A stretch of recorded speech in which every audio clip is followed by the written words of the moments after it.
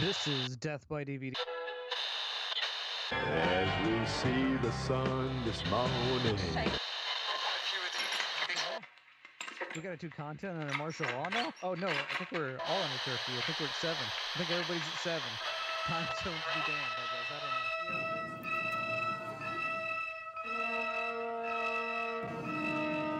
Somebody's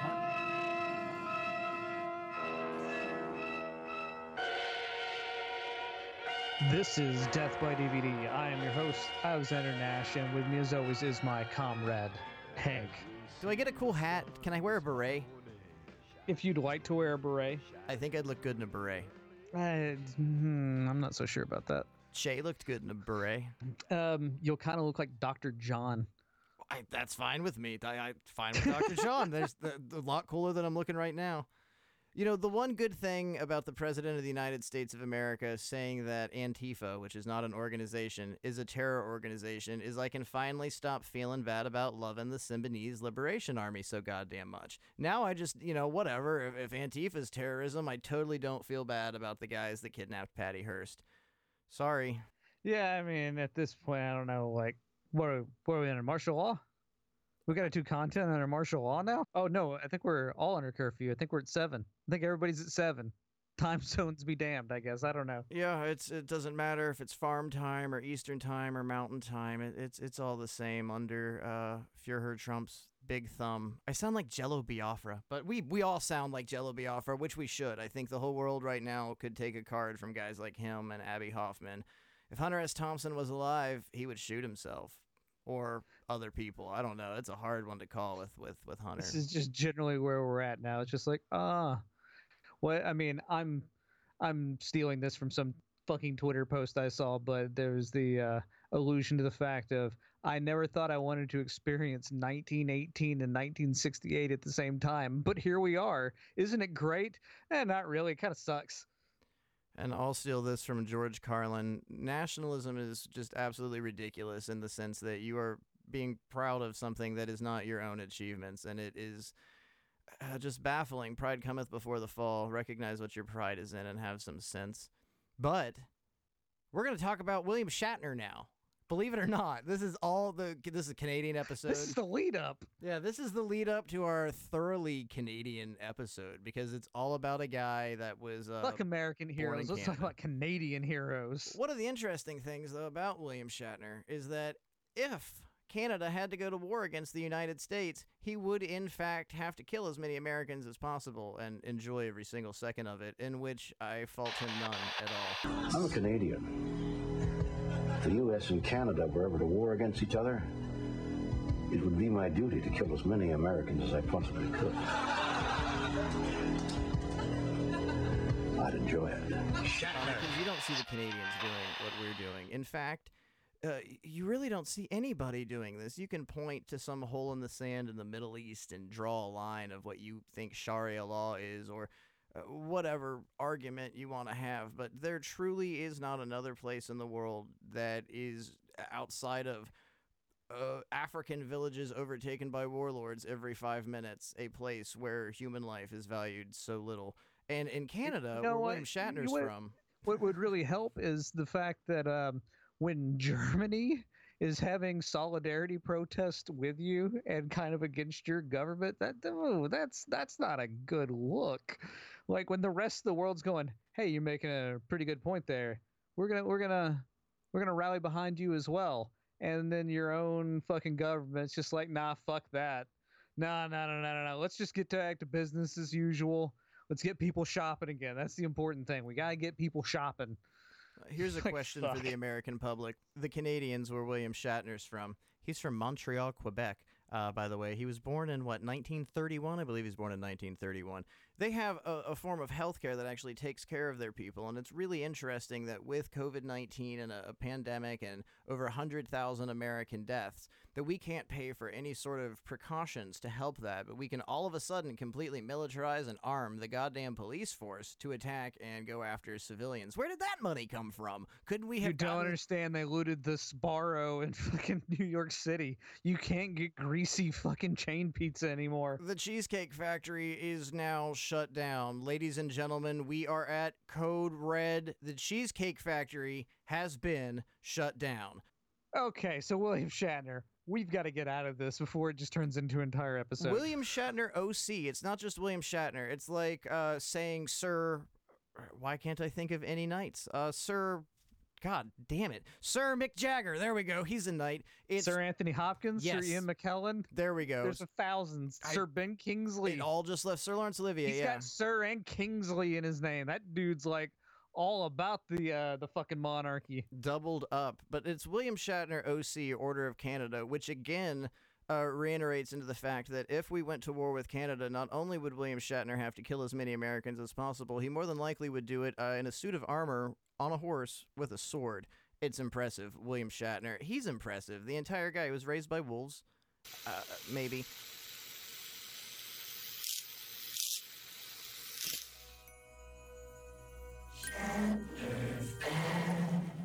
Shatner facts. Absolutely 100% true facts about William Shatner.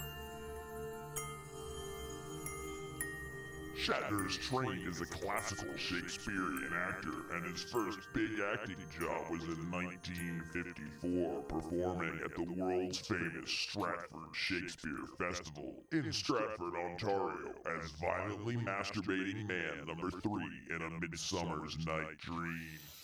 It's still William Shatner, one of the most beloved stars from Canada and I think the United States. I think even children now know who he is. I mean, every day, personally, for me, He's he does. 89 and still as relevant as he ever was. That dude moves. Well, he does local commercials here also for the Mike Slocum Hurt line. So if you live on the East Coast, you get a great deal of Shatner. He does 2 or 3. He's got one for a sleep apnea mask. He has written quote unquote. He has the whole Trek series, the Trek War books, which were ghost written. He's written several biographies, a handful of books about Star Wars, a shit ton of albums. I think 8 records he's put out, a bunch of spoken word stuff, and countless films from Star Trek to actual appearances. He's been a host for multiple television shows. It's William Shatner. I mean, he's most well known, obviously, as James Tiberius Kirk from Which one? Is it Star Wars? I'm not sure. One of those star thingies. He's a Trek. Yeah. He's a Trek guy.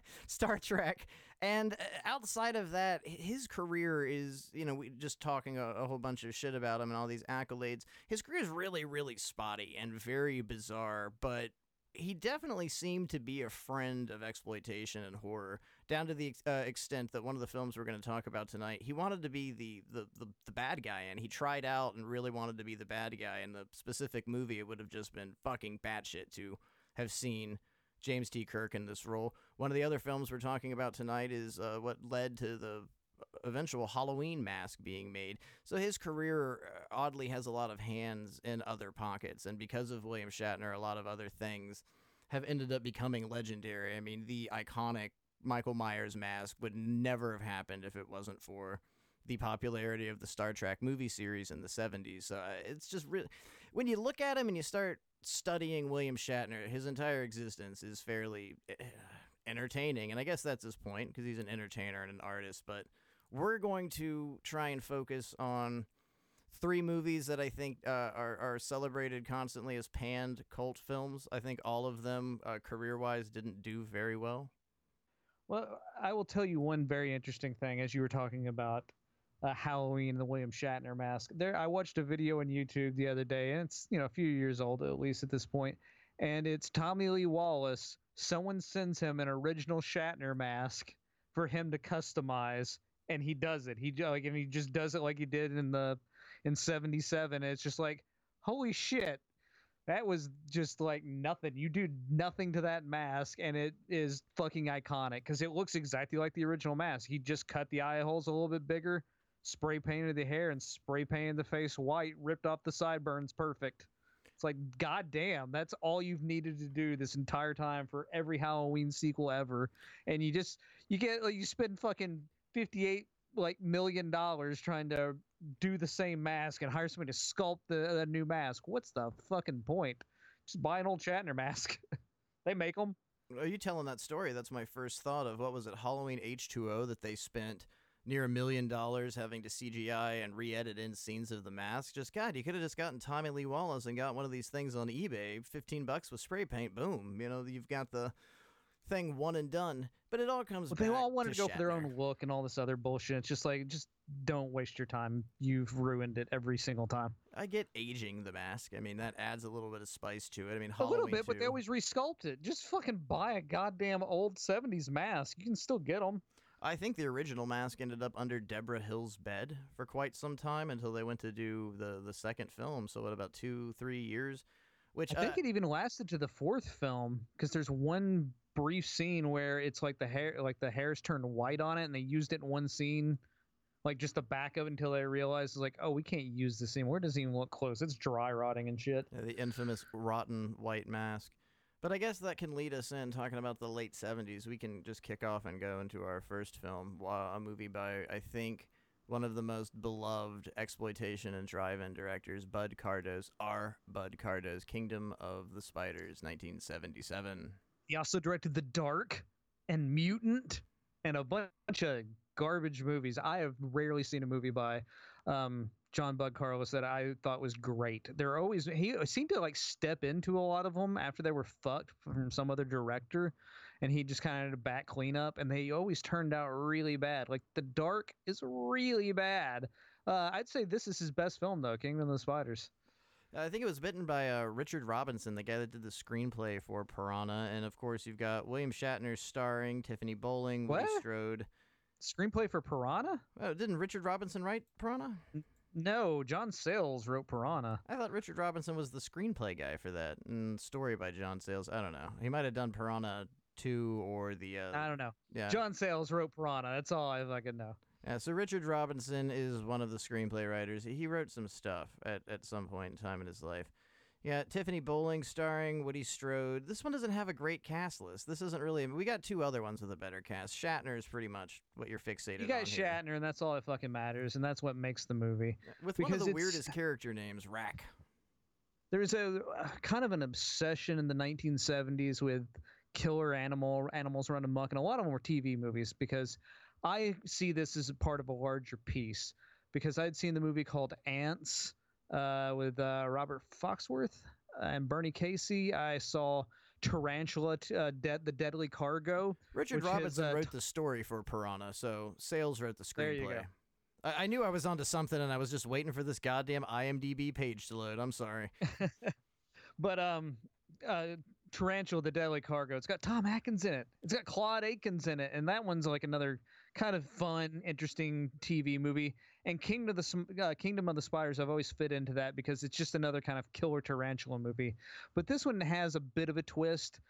Some of it, the big twist is the fact that Shatner's in it, and that dude can like act, but he always, I don't know. I don't want to make fun of Shatner as an actor, because a lot of people do. Like he's kind of stilted in a way, and the way he does dialogue. But when he's getting attacked by tarantulas, he just does this really odd kind of robot performance. But it also looks like he's in real terror, and he's not like trying to look cool. He just kind of looks like a big pussy in Kingdom of the Spiders, like he's actually terrified. So I can go with that. I mean, he's the definitely best thing about this movie. If it didn't have Shatner, I don't think it'd be remembered. It would be remembered for its ending, and that's the only memorable thing about Kingdom of the Spiders. Which is bizarre that apparently there was supposed to be a Kingdom of the Spiders 2 that was going to be directed by Shatner, but if you know the ending of this movie, that wouldn't make a lot of sense. What we're dealing with here is a town that is overrun by, normally in real life, completely harmless tarantulas, but if enough of them bite something, it will kill them.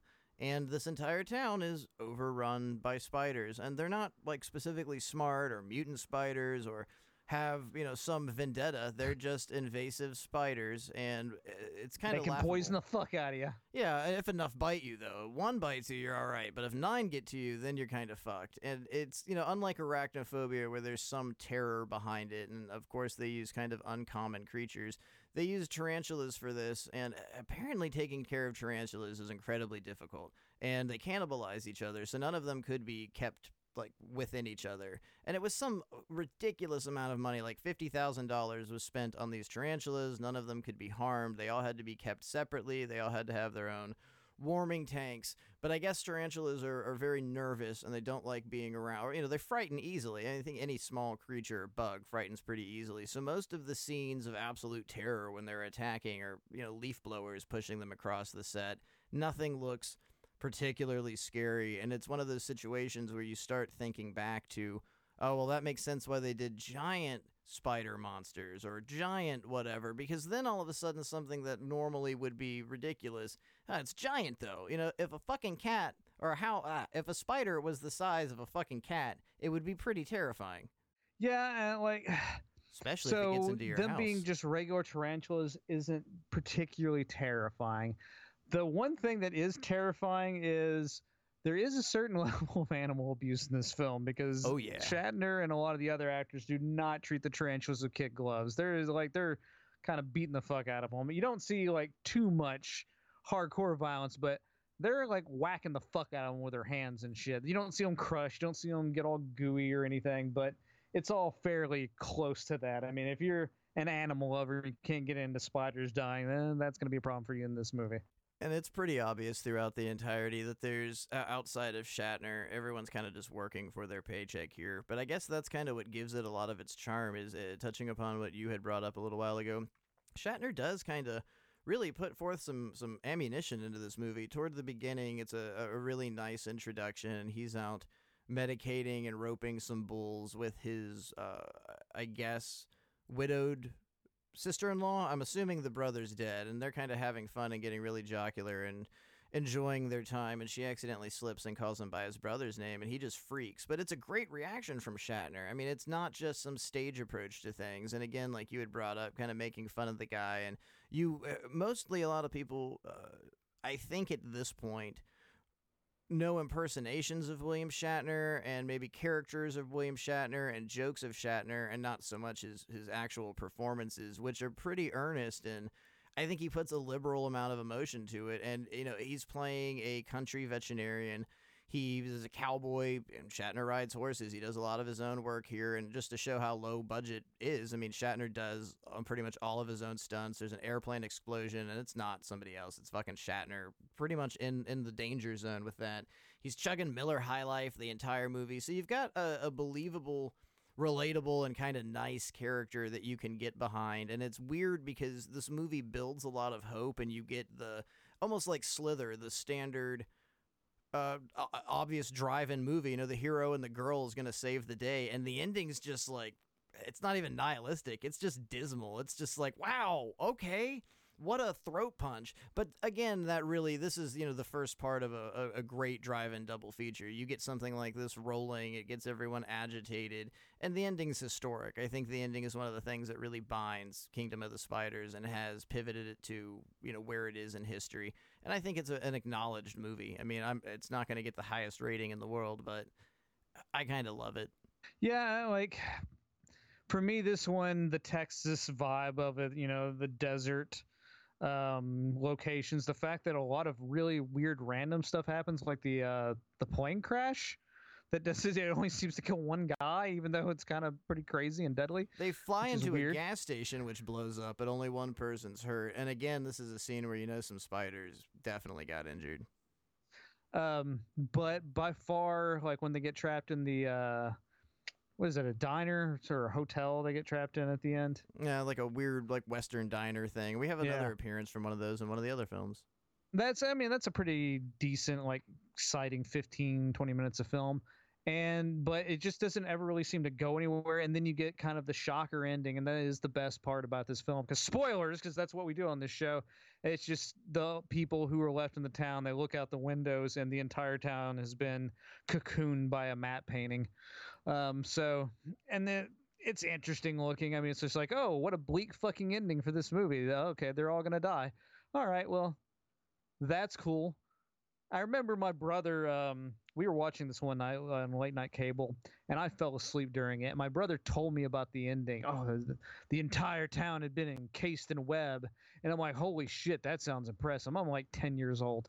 And I didn't see it for years. It was never on TV. And I eventually watched it. I was like, oh, this one has the really great ending. and then you see it and it's just one kind of really chintzy fucking matte painting that's not great. But I don't know. If you're into matte paintings, I guess it's all right. But overall, King of the Spiders, it's worth a watch. I think on YouTube right now it's available. And it's available with a Commander USA groovy movie segment, to where it's basically you have a horror show host type character hosting the film for you. And if you don't know who Captain Commander USA is, he was on the USA Network in the 80s during like Saturday afternoon showing weird movies. That's the first time I saw Motel Hell was on Commander USA on a Saturday afternoon. Bizarre. But yeah, check that one out because it's a hoot and a fucking holler. I think some of the best movies that we have featured and done on the show you found on late night horror hosts and things like Commander USA's over time, and it's been sort of fun. I've had a few of them. The cool thing about when I grew up was when basic cable was really starting to come into fruition, and I didn't just have the local horror host or the local show. I had several different ones. Like there was Commander USA, there was Misty Brew, there was a really weird one called Uncle. God, what was his name? Uncle Brick. I can't remember. This has been like 38 years since I've thought of this, but he hosts like a children's show, and I think like a movie show in the afternoons. Uncle Brickyard? I can't remember his name. Remember but when whatever. Joe Bob was so not known anymore that we did a show about him, and he actually emailed us saying we didn't completely suck? We've been around forever. What a fucking like great review. Well, you don't entirely suck. And that's Thanks pretty for the much sentence. verbatim. I have the email saved somewhere. It's going on 11 years old. It's something we did years ago, but that still takes pride. We don't completely suck. Thanks, Joe Bob Briggs. I don't know if that's Joe Bob Briggs or John Bloom speaking, but regardless, my hat is off to you. One of the things about the ending of Kingdom of the Spiders that I think really works is the last 11 minutes or so are pretty.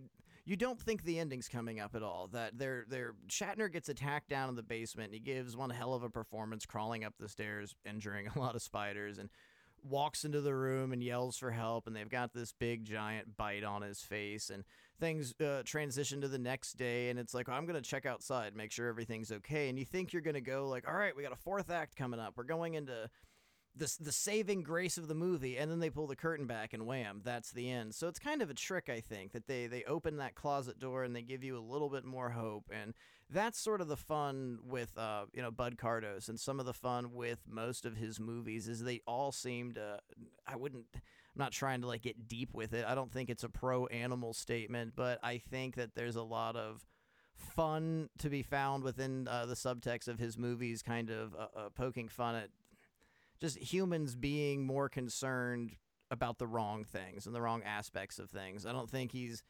incredibly deep, but it just seems to be a reoccurring theme throughout his work of people being fucked over by nature. And what, again, I complained about it, but at the same time, what kind of makes this movie almost innocent in its nature is that it is just tarantulas. It's not giant tarantulas. They're not mutants. They're not possessed. They're not demon tarantulas. They're just fucking bugs, and it works. It works on that level, but it definitely is not, a very serious film. I don't think any part of this is serious. I will, though, because of Shatner, because of Cardos, just because of its drive-in status, it's definitely a 3-star movie. Cult points, 4 cult points. I mean, 3 and 4. I think it's a bit of high rating for something like this, but hey, Shatner.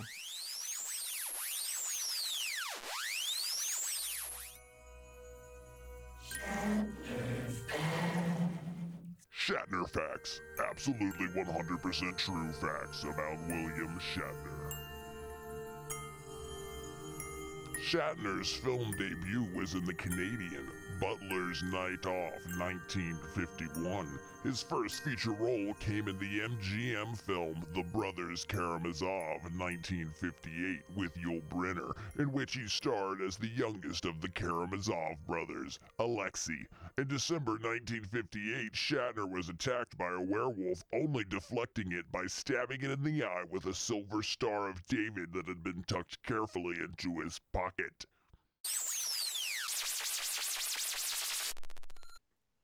Yeah, he's the saving grace of the film. And other than that, out of the spider films, I would probably go with Giant Spider Invasion, my personal take, because that one is a complete total piece of shit, and it's really goofball fun. Oh man. Um, and really terrible special effects. So that's a real Saturday morning like fun fest. Kingdom of the Spiders is it's kind of mid range. It's not really terrible enough to be really fun, but it's just good enough to be watchable.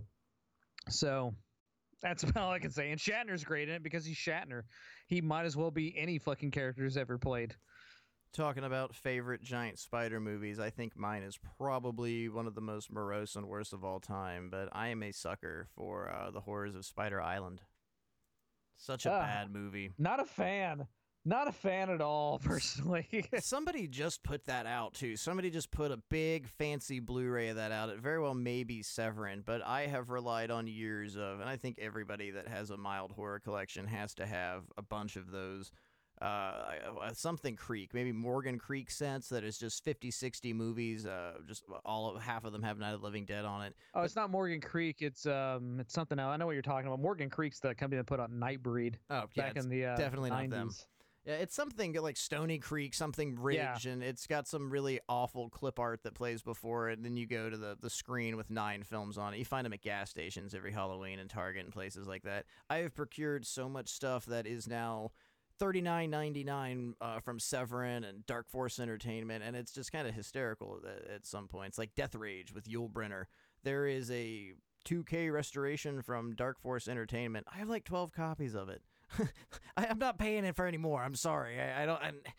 I probably no shit have about 7 copies of Night of the Living Dead and 2 copies of Hands of Steel. So I'm working at a net advantage there.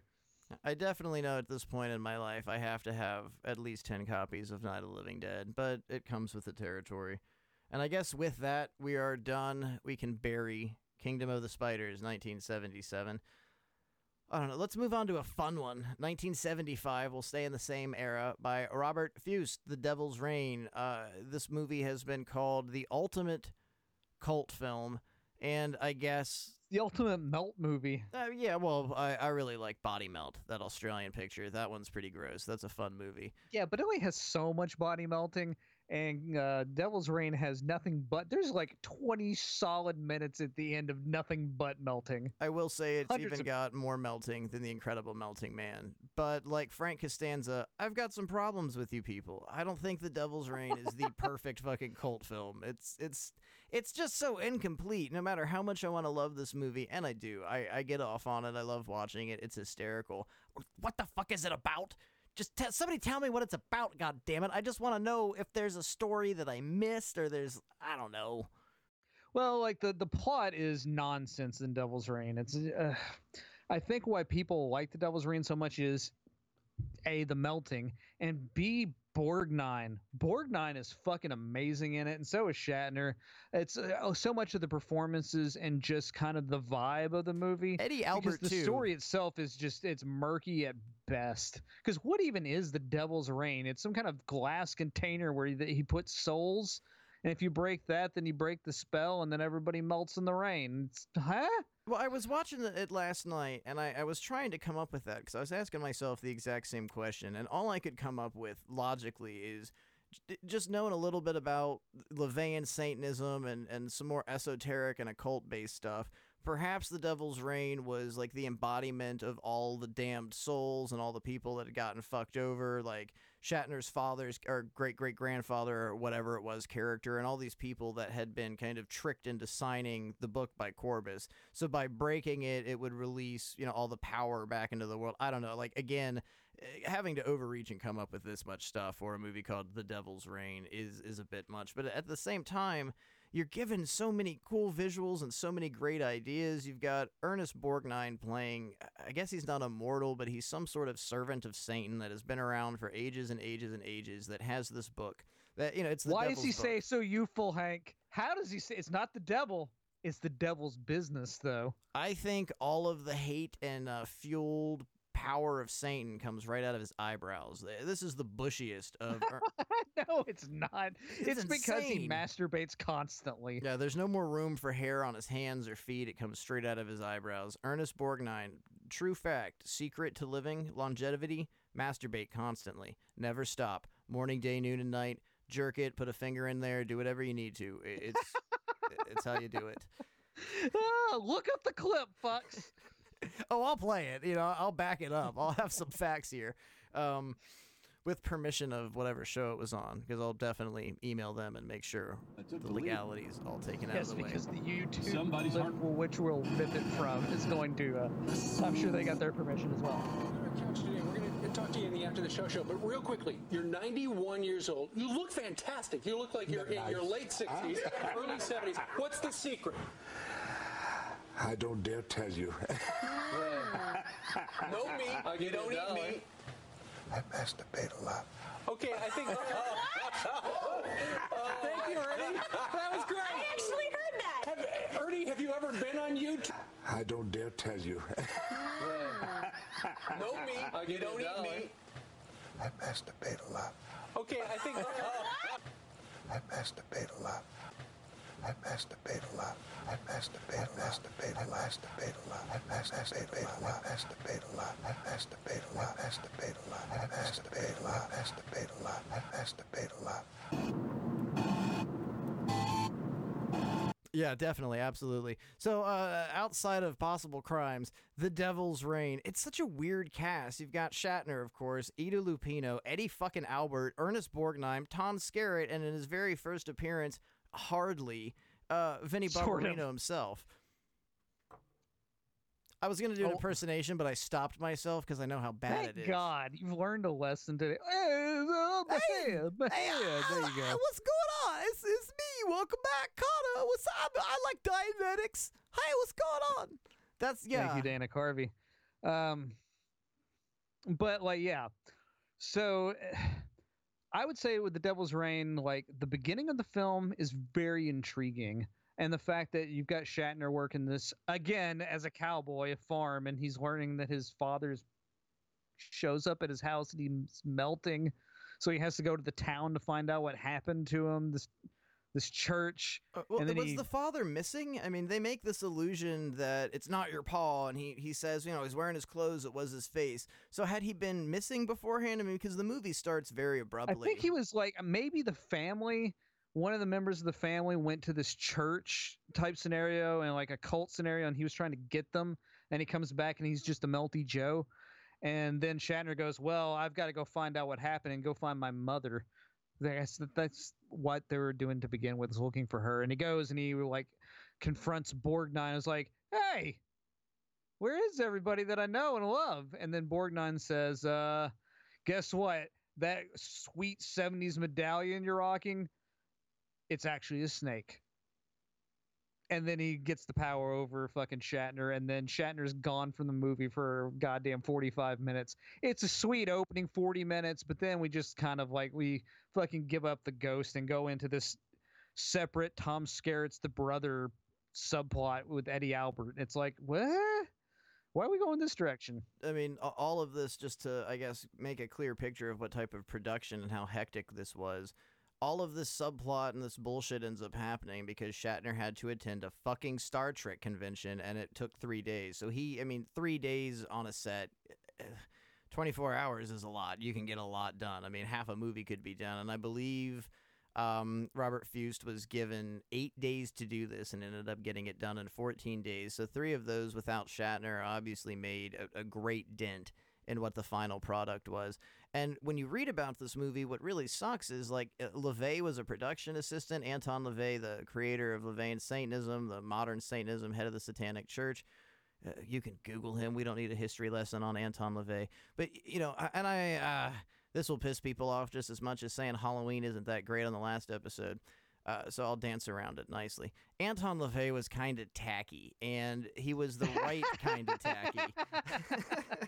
He's tacky, like a bad Christmas sweater. Well, I mean, his idea of Satanism was just these ridiculous woodcut ideas. You know, very Bosch paintings is what he wanted to bring to life, and exuberant robes and lots of reds and symbolism and all, you know, snakes and a goddamn Dio video pretty much is LaVeyan Satanism, and it's just a little tacky, all the red, all the flamboyancy to it. But what pays off is you would really assume and think that you'd be able to take all of that and translate it onto film, and it'd be absolutely amazing. You know, and this cast is just insane, and it doesn't pay off. Like, does Scarrett have a mustache or no mustache? I'm having a hard time recalling. It's funny you bring this up because I was wondering while watching it if this was a point in his life that he realized he could not shave the mustache, because it's thick. I mean, it's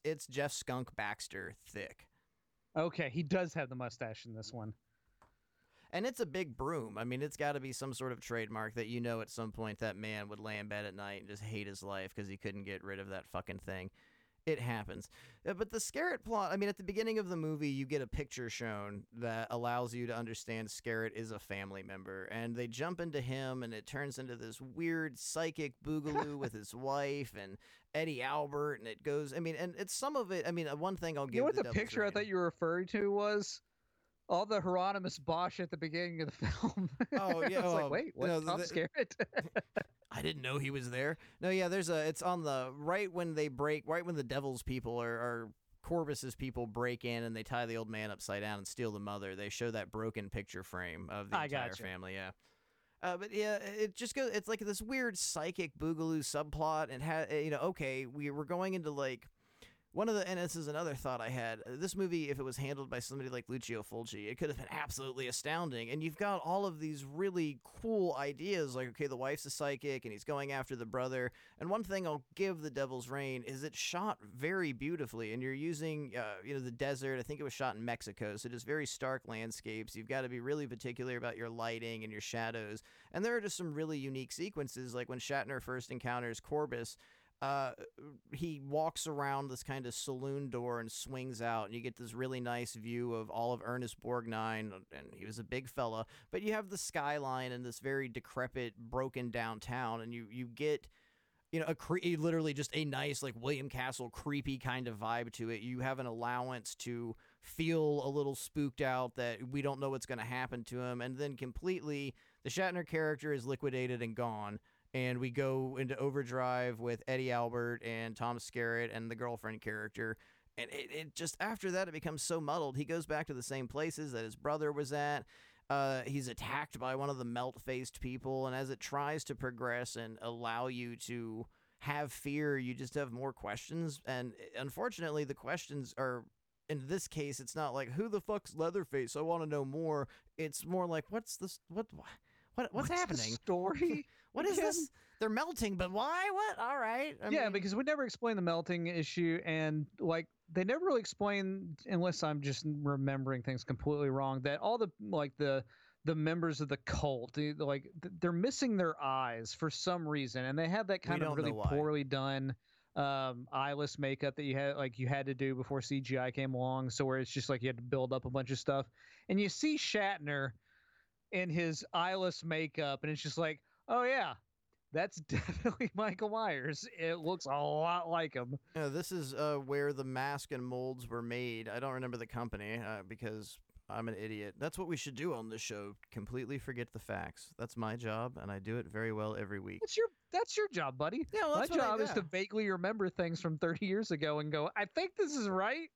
Well, somebody at some point in time that worked for a company ended up doing the molds for the work for Shatner's face in this situation. And I'm pretty sure it was Tom Post was the company that put out the mask. That's what I thought it was that put out the mask, but it was a bigger known effects company that did the Devil's Rain, and it's just fucking.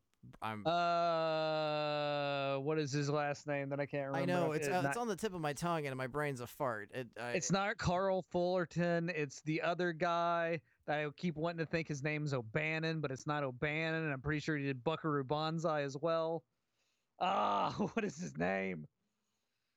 Son of a bitch. But anyway, Hank's going to look up some information while I continue to talk about The Devil's Reign. The things that do work tremendously in this film is it is shot well at times.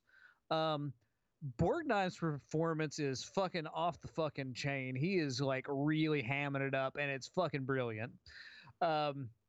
Also, when he eventually like forms into his, it is. It's Don Post. It was goddamn Don Post Studios. They created the life mask of Shatner for the movie, and it was the masks were created as a Star Trek spinoff, so they had nothing to do with The Devil's Reign or Halloween, but it was Don Post. I questioned you. That is some convoluted information we just threw out there. So convoluted. 6 degrees of William Shatner. Fuck Kevin Bacon. Everything goes back to the Shatman. Always does.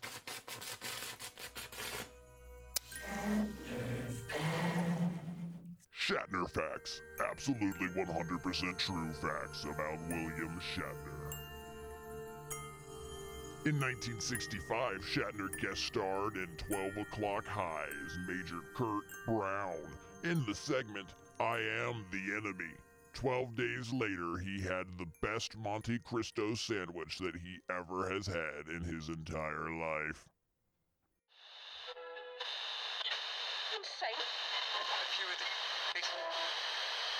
But like I was saying, Borgnine is the devil. The makeup, his like goat man makeup is pretty cool. It's pretty iconic at this point. And then you have the ultimate scene of everybody melting into like multicolored goo, which I'm down for. I'm down for multicolored goo at any point in any movie. I'm a big Street Trash fan, for God's sakes. One of the best movies ever made. I agree. But like the Devil's Reign overall, for those cool things, like the Devil's Reign effect, the glass jar has the souls, that's even cool. It kind of looks like a weird little like satanic television. But when we get through all of this, at the end, I'm feeling like empty. I'm feeling like I just had a one night stand. I like worked so hard that whole night trying to like hook up. I hooked up and now I just kind of went, why did I try so hard? That was just a waste of fucking like 2.5 hours. And that's how I feel about Devil's Reign. And one of the things that really kind of makes you disappointed is the director Robert Fust also did Dr. Phibes Rises Again. So you can see from some of his other work that he definitely can put together quite a psychedelic ride. The original Abominable Dr. Phibes? I don't think he did. I think he just did Phibes Rises Again. Check it. Let's check it out. The Jeopardy theme is going to play throughout this episode so much. I'm pretty sure I'm right. I think one of the biggest problems is just the coherency, and there's obviously a lack of just production here, and a lot of it obviously comes down to the Shatman not being able to be there. He was probably cruising for pussy in a Captain Kirk uniform. It is director Robert Fust.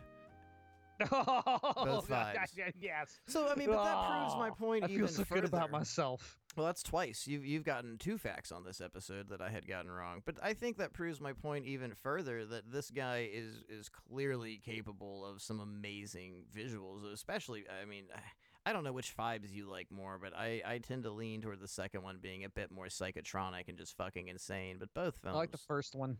I'm a first one. I'd like, in my perfect world, them to be one thing. You run them completely together. And we've discussed this before, but if you give us funding money while he's still alive, Alexander Nash and I will write you the greatest remake of Dr. Phibes starring Jeremy Irons.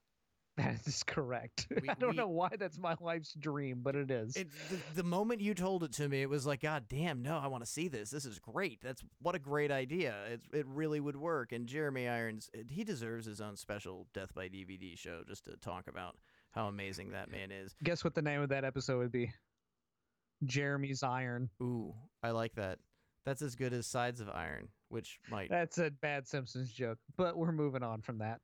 So all in all, I think The Devil's Reign definitely has its place in cult history and drive-in history, but for me, it's one of those low ratings. It's got to have a 2.5 stars, no matter how amazing everyone is. Borgnine's what drives it. Shatner hardly appears. Kudos on Scarrett. Like, he definitely had something going on, and he's one of those guys that I don't know if it was the mustache, I don't know if he looked too much like a cowboy, or, as rumors go, drank too much, but you go into the 80s and you really lose track of Tom Skerritt, and it's a shame. Stuff like this, and albeit a short performance, the little bit you see him as Captain Dallas and Alien, he had some, like, mojo. He had some real Poltergeist 3, maybe. He definitely I don't shows know. some concern and at least acts. You know, he's not just shit hammered. My old lady's a big fan of that film, so I have to throw I that like out there. She Poltergeist loves 3. Poltergeist 3. The only thing that I hate is knowing, you know, Carol Ann's dying the entire time. Heather O'Rourke is dying the entire time. So it's a bit of a dapper, but, you know, it's like watching The Deer Hunter. John Cazale was dying too. We all suffer for art. Unless you're 9 years old, no one pays attention to you and your colon explodes. Wow, way to go, super fucking dark. I was trying to be so uplifting. All right, well, let's just go on to the next film. What is it, Hank? Death? Everyone dies soon? It's so much better. It's the greatest misogynistic film of all time that I commonly confuse Richard Lynch starring in. 1982's Visiting Hours by Jean-Claude Lord. I think this was his first English film, too. His first English language film, rather. French-Canadian. It's French-Canadian, I'm sorry.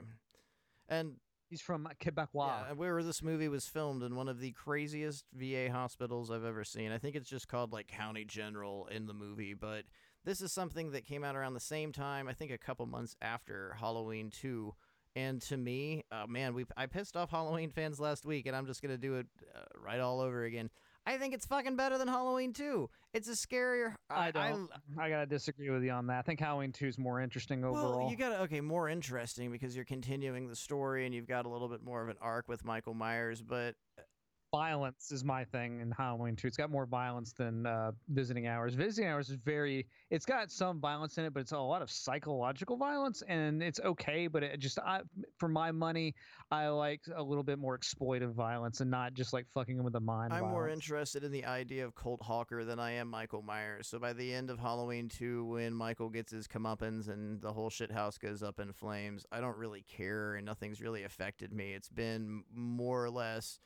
you know, a nice but kind of bland ballet of violence as to where what you dislike about Visiting Hours, I think, is what I like more about it, is you kind of get behind the psyche. It's a psychological thriller as opposed to like a kitschy horror But film. again, just like The Devil's Reign, I've got problems with you people because there's just so much of this movie that didn't end up on screen that would have been, I mean, for me as the viewer, and you know, hey, we're critics, so I guess this is what matters. I just wanted a little bit more of Colt Hawker, that at the beginning of the film you get a lot of exploration into his character that just is dwindled down right after one great scene of violence. But before we give any of that away, this movie is about a misogynistic man who, literally, that's pretty much the pretense here. This guy absolutely hates women. He hates women in power. He hates any opinion that varies against his white, cis male ideology. And he begins to track down, he's, just to, I guess, clarify, is a rapist, and probably, I don't know if he's a serial killer or a spree killer. He's got some mama's issues. Well, I don't know the definition at this point, if he's a spree killer or a serial killer, or he's just going after, I mean, I guess it would be a serial killer in this idea, but he's a rapist, misogynist, and he targets a very well-known critic, television personality, a female in power, and the point of the movie is the same as Halloween 2. It is a stalker scenario, but you're given a character played by the wonderful Michael Ironside, a man whose entire life has been led in absolute turmoil because he has been hunted down by the Canadian Broadcasting Network every single day. We're still going with this back. Sides of Iron will never leave my mind. We'll do that. We'll explain. They killed his family and scarred his face forever. Okay, he was folks? a simple carpenter. He was bad. just like Jesus Christ, trying to live in harmony and building some roofs. And the Canadian, it's too. I gotta talk about the movie. It's just too much. But the wonderful Michael fucking Ironside plays just one of the most insane characters that you're given. Biggest bags of shit in screen history, Well, I'd you say. get at the beginning of the movie this really great, and it's not the equivalent to the iconic Michael Myers mask, but he has a get-up. He wears all this jewelry that he presumably has taken from his victims, and you know it's all costume jewelry, and he's wearing it like. What was that goddamn 300 movie? Mr. T? Well, he looks But I like the paid it deity character from 300 and Mr. T, but that, you know, is his kind of, it's like Red Dragon, the original one, not the Anthony Hopkins, where he wears the stocking over his face and he's got the full body I mean, which I guess it's replicated in the second film. I just don't think it's as good. You've got this really fantastical, horrific idea and embodiment of this monster, and it's just quickly abandoned and left aside. And one of the really interesting points of this is what I had made notion to at the beginning of the movie. Shatner tried out for the Colt Hawker role. He wanted to play him, and he was on standby until they said, we have one last guy we want to try out, and it turned out to be Ironside. Well, I'll tell you this much about visiting hours. Probably the most important things and the best things about visiting hours is the one sheet poster and Shatner eating pudding. Oh my God, Shatner eats that pudding like a fucking date I don't think rapist. it's I don't know what connected. he's doing in this movie. Everything's okay. I love that scene. With this coy smile and this like look out of the corner of his eye, like, oh, you better watch out later tonight, sister. And to fill you in on this sequence, Lee Grant, who is the character that Colt Hawker is going after, has been injured in an attack by him and is in the hospital. And at some point, he managed to sneak in and, presuming it was her, cut the life support of the person in the room next to her. So this person dies, and Shatner shows up with a cup of fucking pudding. I mean, he's ready with a snack pack and is just slurping it like, it's all okay. Don't, your pudding's great, but don't worry about it. The ratings, by the way. Well, you're actually nailing something on the head here with this, because with this movie, it is, I mean, we'll get more into this movie in a future episode. We're probably a couple of years from talking about this one again. But anyway, it's on the BBFC's video nasty list. And a lot of it is so misogynistic because Lee Grant is kind of a feminist style television personality character. And Michael Ironside doesn't like that. And he wants to put this woman in her place. So he kind of develops this psychotic fucking fixation on her that he wants to kill her and shame her and all this other stuff. So it is like really picking apart misogynistic attitude towards especially female television personalities, things like that, and just kind of women's issues in general. And the reason it got so banned and the reason it's thought of as being this like video nasty is that's one of the big scenes is he cuts off somebody's life support and just sits there and watches them die. And people found it incredibly graphic. There's something I thought sort of remarkable about that scene because it comes back again later where he encounters a male. And he doesn't initially go to kill this male because it's a man, but they wake up and he ends up killing them, which kind of jarred me upon rewatching this and made me feel that when he realized it was the wrong person, he didn't kill them or just stab them to death. He sat down and kind of relished in them dying and found beauty in it because it was a woman. And it again just pinpoints the feeling that you're supposed to have with the level of misogyny in this movie. But I took I guess an interesting point I'll try and make on this film. I think every representation of men, of mankind, is in the worst light possible, which truthfully is pretty apt because let's look at Colt Hawker. He, getting deep into the character, you're shown in sequences from the film that he clearly was abused by his father. He was probably sexually abused by his father. His life was very unstable. He's an incredible misogynist. But every single time that Lee Grant's character tries to get help, tries to tell her side of the story, tries to talk, she's consistently cut off by Shatner. That Shatner is the other end of the spectrum. He's not physically abusive, he's not a rapist, he's not beating women, but he's emotionally vacant towards women. That's his big and it's flaw. because of the white cis male overinflated ego. The ratings were great, you did so good, you're my little puppet on a string, you're my pretty little puppet, that he looks at her like an object. You know, Jackie Treehorn treats objects like women.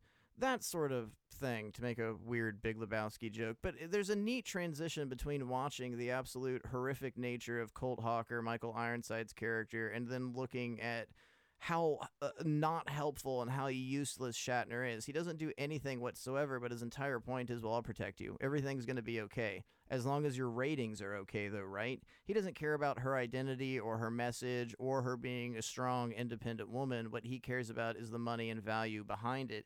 So it's just, it's capitalism to an extent, but it's truly the patriarchy using ideologies like feminism to benefit themselves. And I think that kind of is an overall statement for the entirety of this movie that all the male leads are pretty much misogynist one way or another. I also find it kind of odd, though, because it does go for this message of women's empowerment and meditations on patriarchy and things like that.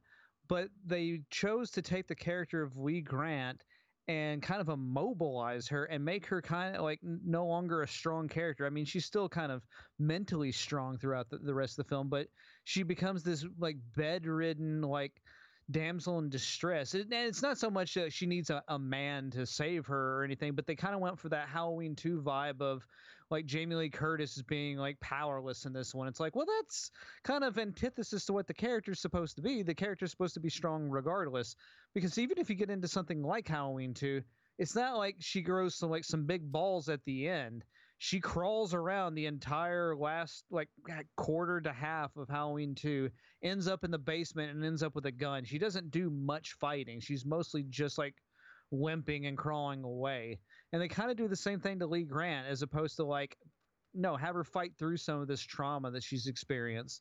It like have her like mentally, you kind of made her a kind of a hysterical woman again, and that's not what your story seems to be want to be about, but that's what you ended up doing. And two, it kind of, I guess, goes back to my point with Shatner's there at the end with, the protective holding arms. I'm a man. I'm here for you. So there's a bit too much testosterone here, but not enough resolution for it, because you've got this ridiculous, awful, evil, woman-hating bastard played by Michael Ironside. And yeah, he gets his comeuppance, but unfortunately, from what you've been shown through flashback sequences, you almost feel bad for him at the end of the movie. So there isn't really, I wouldn't say pro-feminist, but there's not really a strong statement here toward women at all. I mean, he gets his just desserts, but I still kind of feel bad for him. And it's like the picture My Friend Dahmer. One of my problems I really have with that is the entire point of this movie is you making me feel bad for him, but at the end of it, wait, he's still a predator. I know, the motherfucker drilled holes in people's head and poured bleach in them to turn it into a sex zombie. I don't feel bad for him. Don't try and give me sympathy for it. When you show me that this person viciously is a rapist and killer of women, and then you try and, placate my emotions with he was molested and his father beat him and his mother ended up killing his father and that's why he hates women, and it's this big fucking Sigmund Freud thing. Well, hand it to David Cronenberg if you wanted to get something that in-depth psychologically and not cover the details for it. It just doesn't it doesn't do anything for you. You don't feel good or bad for anyone. You just feel kind of you feel abused, as Lee Grant pretty much was the entire time, which you're looking at cult films, exploitation films. A good point is to feel dirty and abused, like Day of the Woman, I Spit on Your Grave. That is sort of a draw for a lot of this, so I could have just made this much more watchable for some people. I don't know.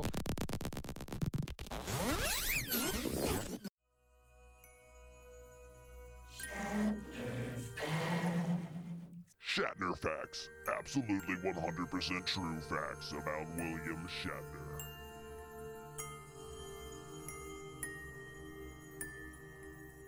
Shatner co-starred in the movie Miss Congeniality 2000 as Stan Fields, playing the role of co-host of the Miss United States pageant alongside with future Boston Legal co-star Candice Bergen.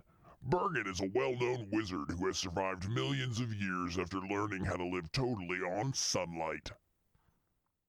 Yeah, I mean, it does have different ideas that it's working with. It just doesn't successfully connect all those ideas.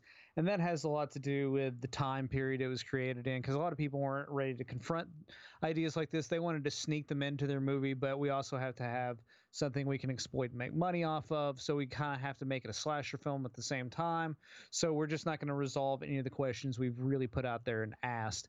And more modern stuff. And I will make a comparison that I think somewhat is apt. If you can go with a more modern Invisible Man movie that they just put out, that Lee Winnell wrote and directed. Not to say it's the greatest thing ever, but I think it's a good movie. I think they confront a lot of different issues, especially about gaslighting and mental and physical abuse in relationships, especially how sometimes men can be incredibly abusive in those relationships. And it really ponders those ideas, and it's not just about a guy being invisible.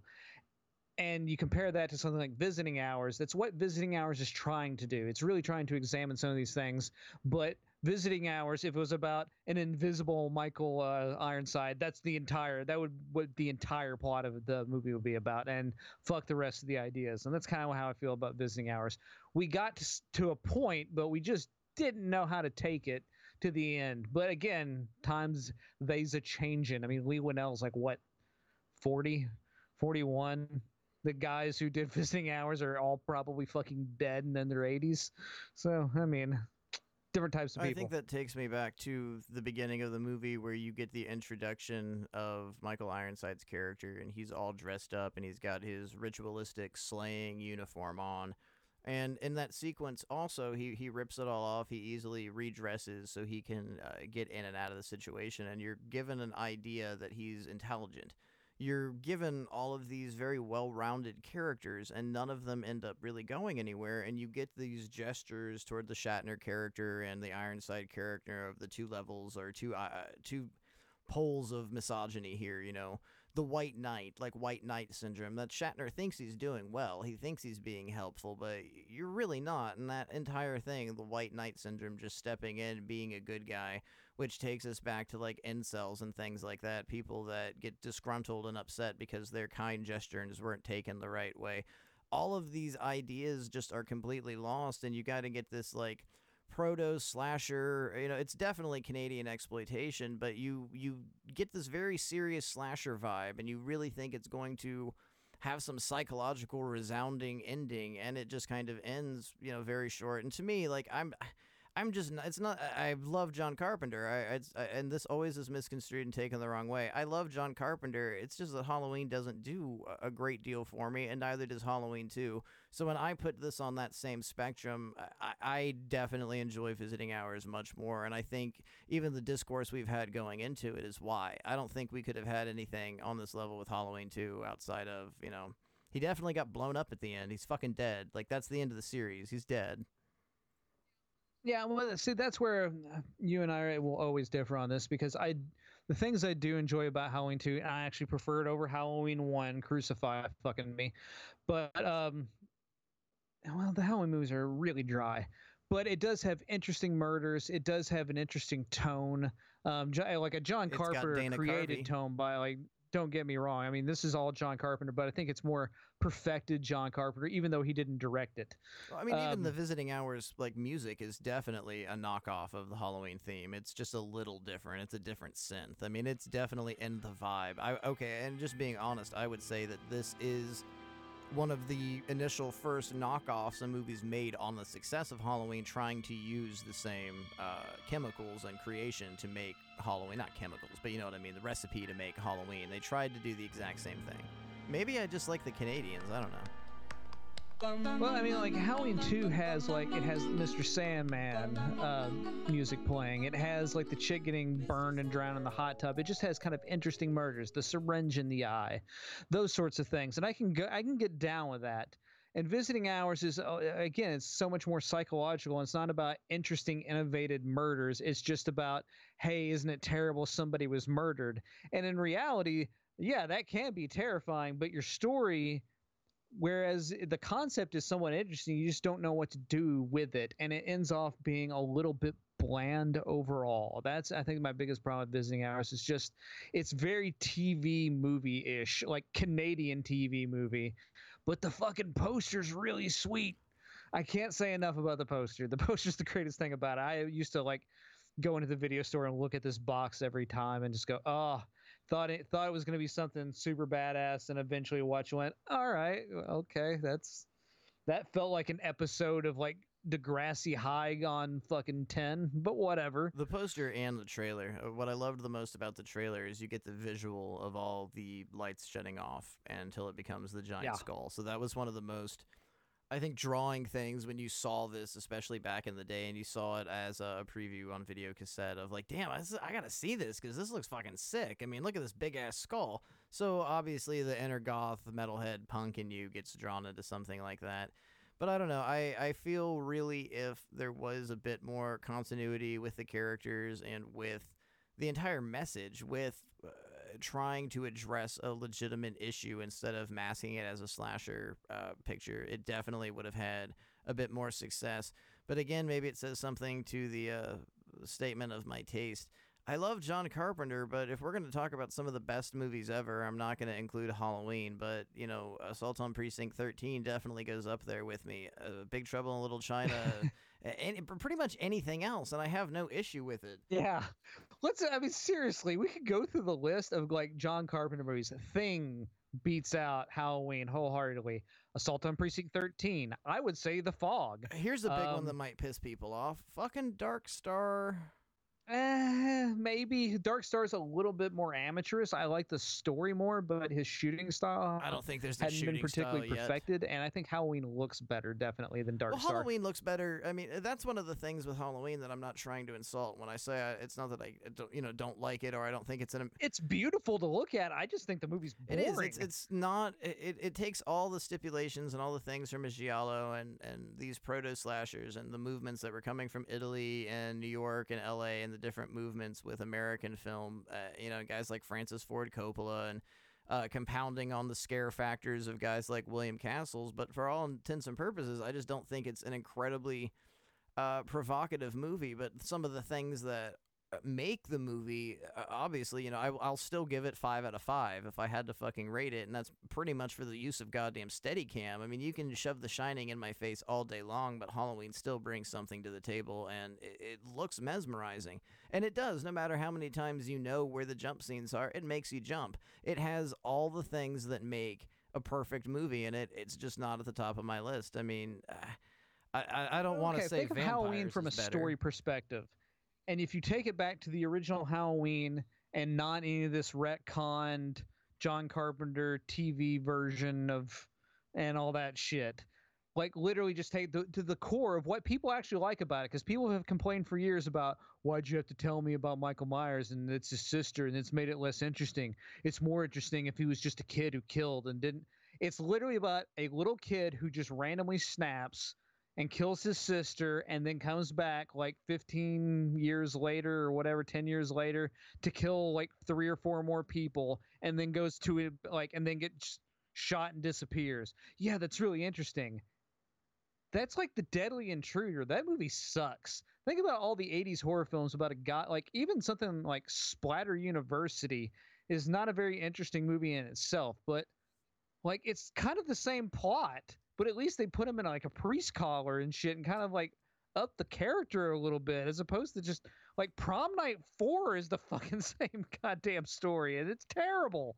It's just not very interesting of a story. Well, here, I guess, it's funny. The last like 3 episodes, somehow toward the end of it, we've gone on and on about Halloween. So maybe we need to do a deep exploration into the entire series. But I'm just going to put a coffin nail in people disliking me, which is fine. I'm used to it. Halloween and Friday the 13th and Nightmare on Elm Street and to an extent the Texas Chainsaw Massacre, not even to an extent because that's definitely an iconic knowledge of Child's Play. All of these things are kind of like Star Wars and Star Trek, since this was a fucking William Shatner show, for horror fans, because they have the toys, they have the cultural impact, they have all these things that they've grown up with, they love, they don't want it to change. Let's look at the Friday the 13th remake and the Nightmare on Elm Street remake. Everyone was just mad. If it's not Robert Englund, it's remember now. I don't care if it's not Kane Hodder. It just doesn't matter. All of these weird specifications are the exact same thing when people bitch and get mad about whatever happened in Star Wars not fitting the novel they read when they were 14 years old. And it's not a bad thing. None of it's bad. There's nothing wrong with it. You're allowed to have your fandoms, but I think my point here is a lot of the love and adoration that's given to Halloween is in excess of the love of just Michael Myers, the fandom, the mask, the toys, the t-shirt. And there's, again, absolutely nothing wrong with that. It just... You've gotten too obsessed with your fucking merch. That is what I think we're trying to say. You're looking at all of these things that are reasons you love the movie, but just trying to talk about the film, people get so up in arms and get really mad and, call you names and get upset because you don't completely agree with it. And it just comes down to the fact that this guy killed somebody. He's in a hospital for years, and now he has a mask and he's killing some other people. And despite the deaths being ingenuitive and interesting to watch, there being jump factors and some decent scary parts and a great tone at looking great, it doesn't have an incredible amount to offer. It's not like putting it as an argument against Suspiria. And I guess to some people, saying Halloween is a bit boring would be like saying Suspiria is a bit boring, but it depends on your goddamn taste, too. It just has to come down to what your interests are when you're watching a horror or exploitation film. Well, inevitably, this show will always get down to remakes. We will discuss this subject ad nauseum because that is what we do. Because this is part of what the horror community is you have to talk about fucking remakes all the time. With like the Suspiria remake, I don't like it as much as the original because the original is like fucking crazy and it's colorful and it's beautiful and it's pretty nutty. So I can get into that movie. And then you have the remake, which I thought was all right. I was somewhat entertained. I think they kind of missed the point in a lot of places, and it's a little maudlin and just kind of like overly fucking gray and just kind of too somber at times, and a terrible Radiohead soundtrack. But I can appreciate that movie too. I thought it's an okay movie. It's no fucking original Suspiria, but at the same time, it's like, does that make now everyone's gonna forget Suspiria by Dario Argento because they've remade it? I feel the same thing. Like, I can tell you in 2004 when Dawn of the Dead came out, I was like, what the fuck is this? And you shit all over it. And I shit all over it because it's just like, what is this? What did you make? And then I watched it again when it came on video, and I went, okay, like, I think overall what works in the Dawn of the Dead remake is a lot of the emotion in it, which is fucking bizarre coming out of my mouth talking about a Zack Snyder movie that way. But I don't think it's Zack Snyder who did that. I think it was more of James Gunn. Yeah, it's definitely James Gunn. And it's more about just kind of the weird kind of overly humorous but yet super dark tone, and not so much black comedy, but it is kind of like, oh, this is kind of really sad. And I think some of that is how Zack Snyder shot it. I think he did a really good job with that. I think it's his best film, and I think he's just made kind of garbage since then. But that's beside the fact. I can appreciate both. Right now, I have a copy of both, so who cares? But you've got some other remakes, too, that you can bring up in the same breath, like Last House on the Left. It's not a... Fuck that, I'll never watch it again. It sucked. There's not a matter of comparability here, or talking about effort, or changing the story, and it always baffles me when that comes up with people's, like, I thought it was a great remake. It's not only missed the point, but it was just absolute. It was beyond eye candy. It was just a long, shitty music video just waiting to play that fucking song from Ghost Ship at the end of it. The Death in Vegas song, Dirge. That's the entire point of that movie. It was almost dishonorable as a remake. I will say this about it, though. Okay, they made a Last House on the Left remake, missed the point of it. Some of the performances are okay. I think they kind of missed the point overall with it. But when somebody says, I really like Last House on the Left, I think the remake's better, I'm going to say, well, you're fucking crazy. It's not, because it's kind of stupid. But if you like it, whatever. I don't care that they made it. But we don't have a point anymore of horror purists stomping around angry over The Thing. You don't hear anyone going, well, The Thing from the Other World is a far superior movie. John Carpenter. Talk to somebody in their 70s, they still will. I've had a conversation in the last few months that was just like, well, The Thing from Another World, though, that was so much better than the John Carpenter one because you saw it when you were like, 12 years old and it stuck with you. I got it, dude. I saw the John Carpenter one on like CBS on a Saturday at like midnight. I gotcha. Well, that's where I'm coming from with it, is that these people aren't sitting on their keyboards arguing and yelling over whatever is happening. I can't believe this is going on. And like the Universal monsters are all being redone now. I don't remember who got the Wolfman. I think it was Ryan Gosling. But yep. I get it. I get being a purist. And it's baffling to me, though, that guys in their 20s, 30s, 40s, 50s, 60s, going into even your 70s, to sit and complain and be mad. I can't believe they're going to remake the Wolfman. Well, they have like 89 times. Dude, you think they'll hire Refn? Oh, like it could be like all pretty and blue and purple, and then at the end we find out that Ryan Gosling was never Wolfman. Everyone else around him was a Wolfman, though. It's like Wolfception. But you get this weird sense of, and I guess it's just gatekeeping, where it's like, I can't believe they're going to do that, but where's the point? What is it harming you? And I understand that there are things that you love and you take deep to heart, just like people that get offended over things. We used Halloween as a whipping boy, so I'll use something else. A couple days ago on Facebook, a friend made a post and a comment about a purported Hellraiser TV show and how it's the worst thing that could ever happen to the series. This is awful. How could they do that? Have you seen the series? Have you seen any of the movies past part 3? And that's what I commented, and they instantly got pissed at me because I insulted and I shit on something that they held sacred and dear. And you've got to take into credit that there are people out there that think Hellraiser Deader was a great movie. There are people that really, really enjoyed that movie, no matter how laughable and poorly made I think it is, and how it has absolutely nothing to do with anything related to Clive Barker from a sparse appearance with Doug Bradley. But people absolutely love it, and that's, I guess, even where there's trouble putting your opinion out anywhere. As a critic, as somebody that does anything, it doesn't matter if you're a film critic or you're doing a show about what you like via basketball players or their performances. There's always going to be some issue because somebody else has, well, no, you're wrong. I have this opinion. I've seen this. I feel this way, and it's great. It's fine. You know what would be a terrible thing, though? If more people saw horror movies and they made more of them. Oh, that would be terrible if they just, there were more horror fans out there. Nobody wants to take into consideration that you love something, but somebody else might see it a bit differently than you. So it doesn't take away from how legendary Halloween is. It doesn't take away from how legendary Hellraiser is. But really, what's the problem with continuing the legacy? I know it's not fitting what you thought Michael Myers was or where you wanted the series to go to, but, Doug Bradley's getting a little old. What's wrong with allowing a new generation of people to find Hellraiser? What if this TV show did well and other people went into Clive Barker's art and his literature with a new mindset and found something that was great? What if people that didn't like horror went into the new Halloweens and found the pro-feminist message and it was something that spawned them to watch more horror? Like, where's the issue with that? I mean, it's just continuing the cycle of getting people into the genre. Isn't that what you want? People to support and be a part of it?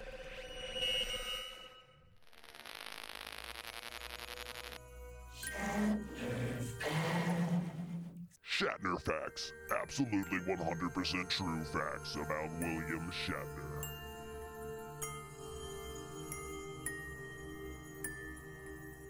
In July 2011, McGill University awarded Shatner an honorary doctorate of letters. Shatner was also awarded an honorary doctorate of letters from New England Institute of Technology in May 2018. In June 2018, Shatner announced a robotic line of himself engineered by Elon Musk that would hopefully serve as the future police force of the United States. In July of 2018, after several tragic deaths, the robotic Shatner police force was abolished. Shatner Facts were brought to you by Death by DVD and the People's Liberation Shatner Army. Truth and facts may vary.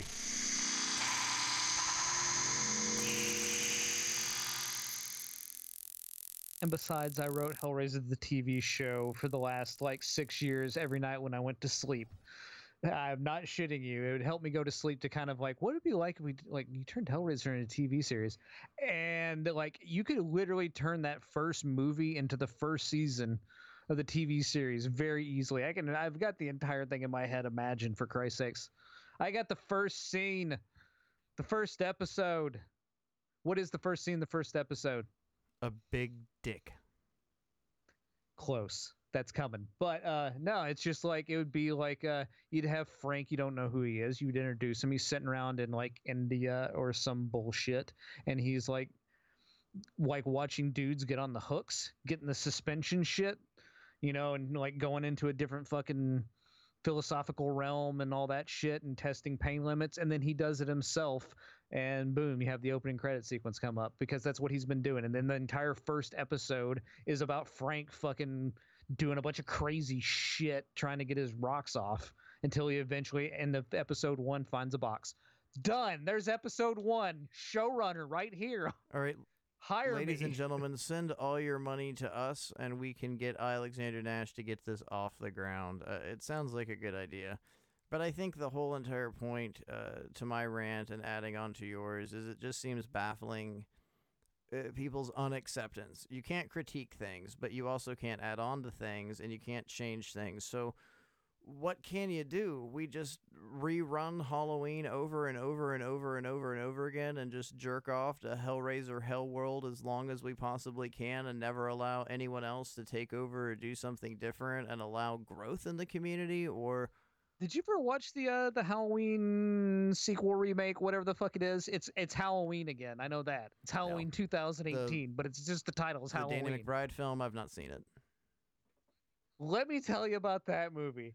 Wow, is it just another Halloween movie? What more can you do? It's like, all right, you made another one, and it's Michael Myers is old now, and he's fighting Jamie Lee Curtis again, and she's old in it, and it's the same shit. That's truly my question, though. What more can you do?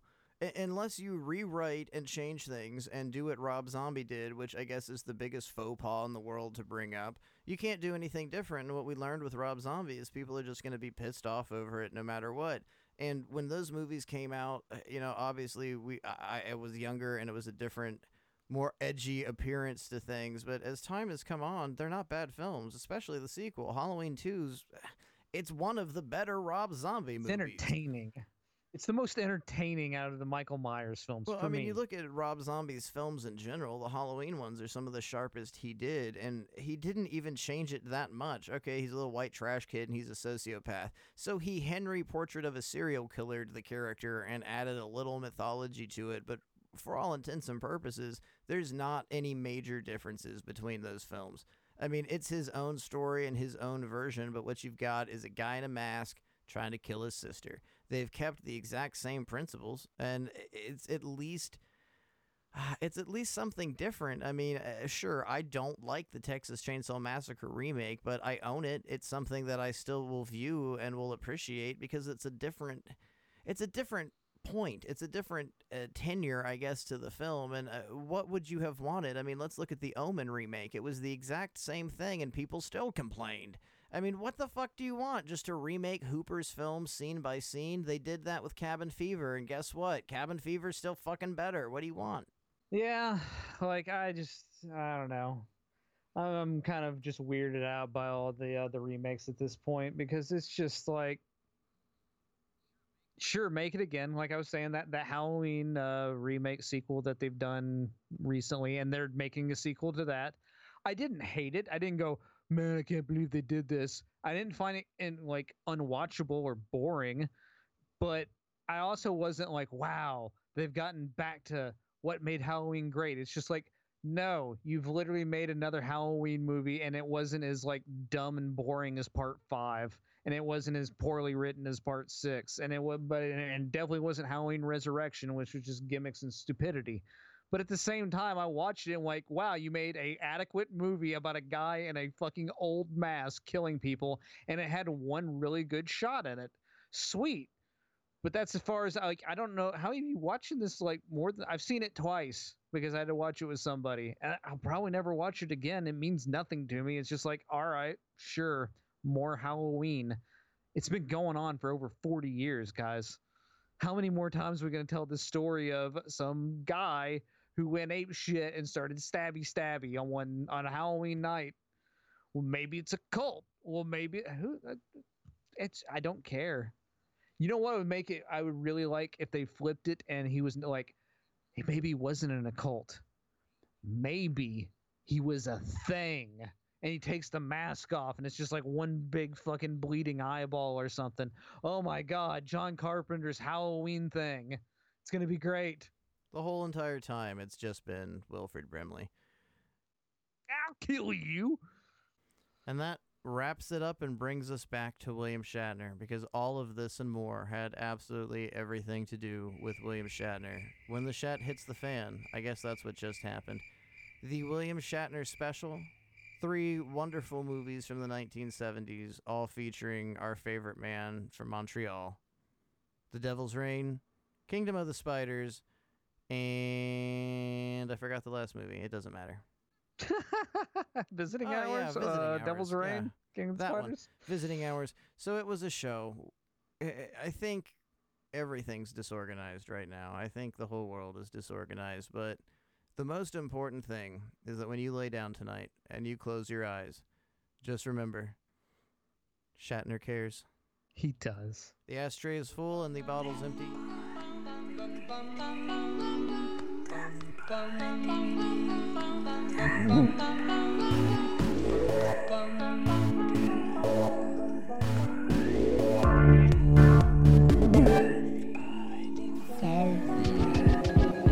I masturbate a lot. I masturbate a lot. I masturbate a lot.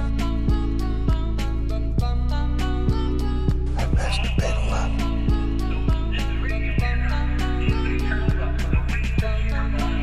I masturbate a lot.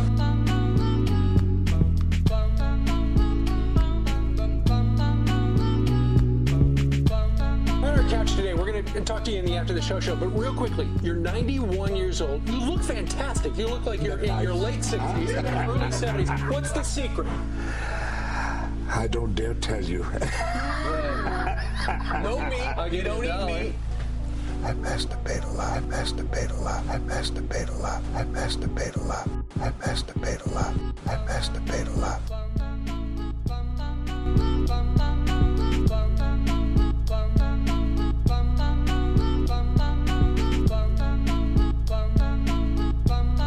Death by DVD is recorded in front of a dead studio audience.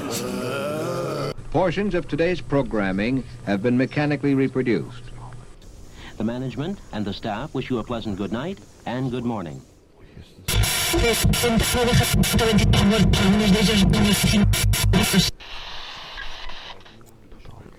She's nicht auf Feier.